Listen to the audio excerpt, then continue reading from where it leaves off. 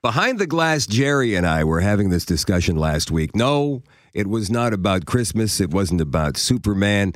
It was about words or expressions that just don't come up anymore, like certain clothing fashions or types of music. They're pretty much gone.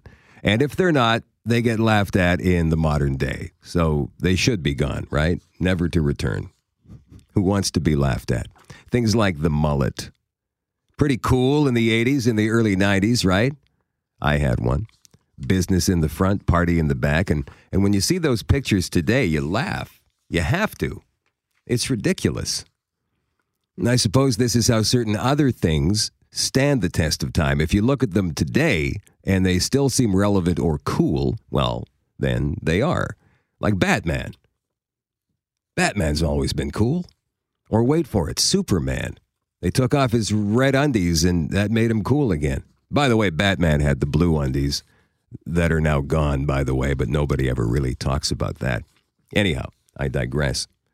I was having a conversation with a guy in my apartment building yesterday, and he used the word groovy in normal conversation. Older guy, mid-60s maybe, ponytail, weed smoker, and I'm not guessing at that. He talks about it quite often, smoking a bowl on his balcony.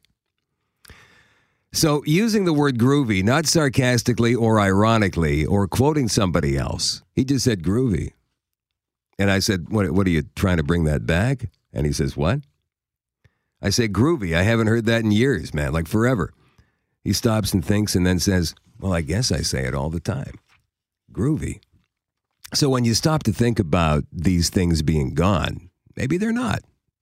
Maybe they're just hiding in the background, waiting to make a comeback. Groovy. Then again, when's the last time you heard 23 skidoo?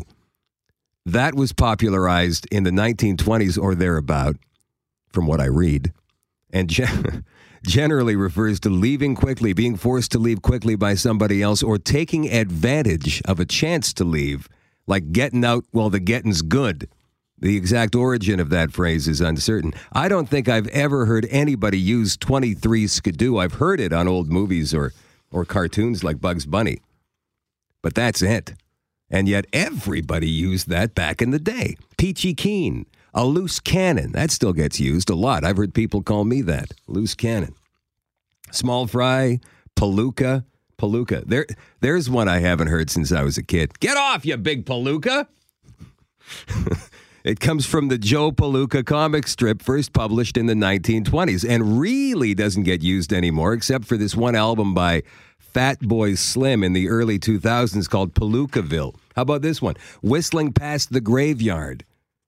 I heard my aunt use that once when I was a kid. Never knew what it meant, but apparently it means somebody confidently about to embark on a project without realizing the real-world risks involved. So this expression is basically calling somebody an ill-informed fool or blind to the reality of the situation. What about hubba hubba? When you see somebody hot walk by, there's several different explanations for the origin of this phrase, most with some kind of military element that I didn't know. The point is, how often do you hear these things anymore? Not very often, especially if there are young people around using young people expressions that'll one day be passé as well.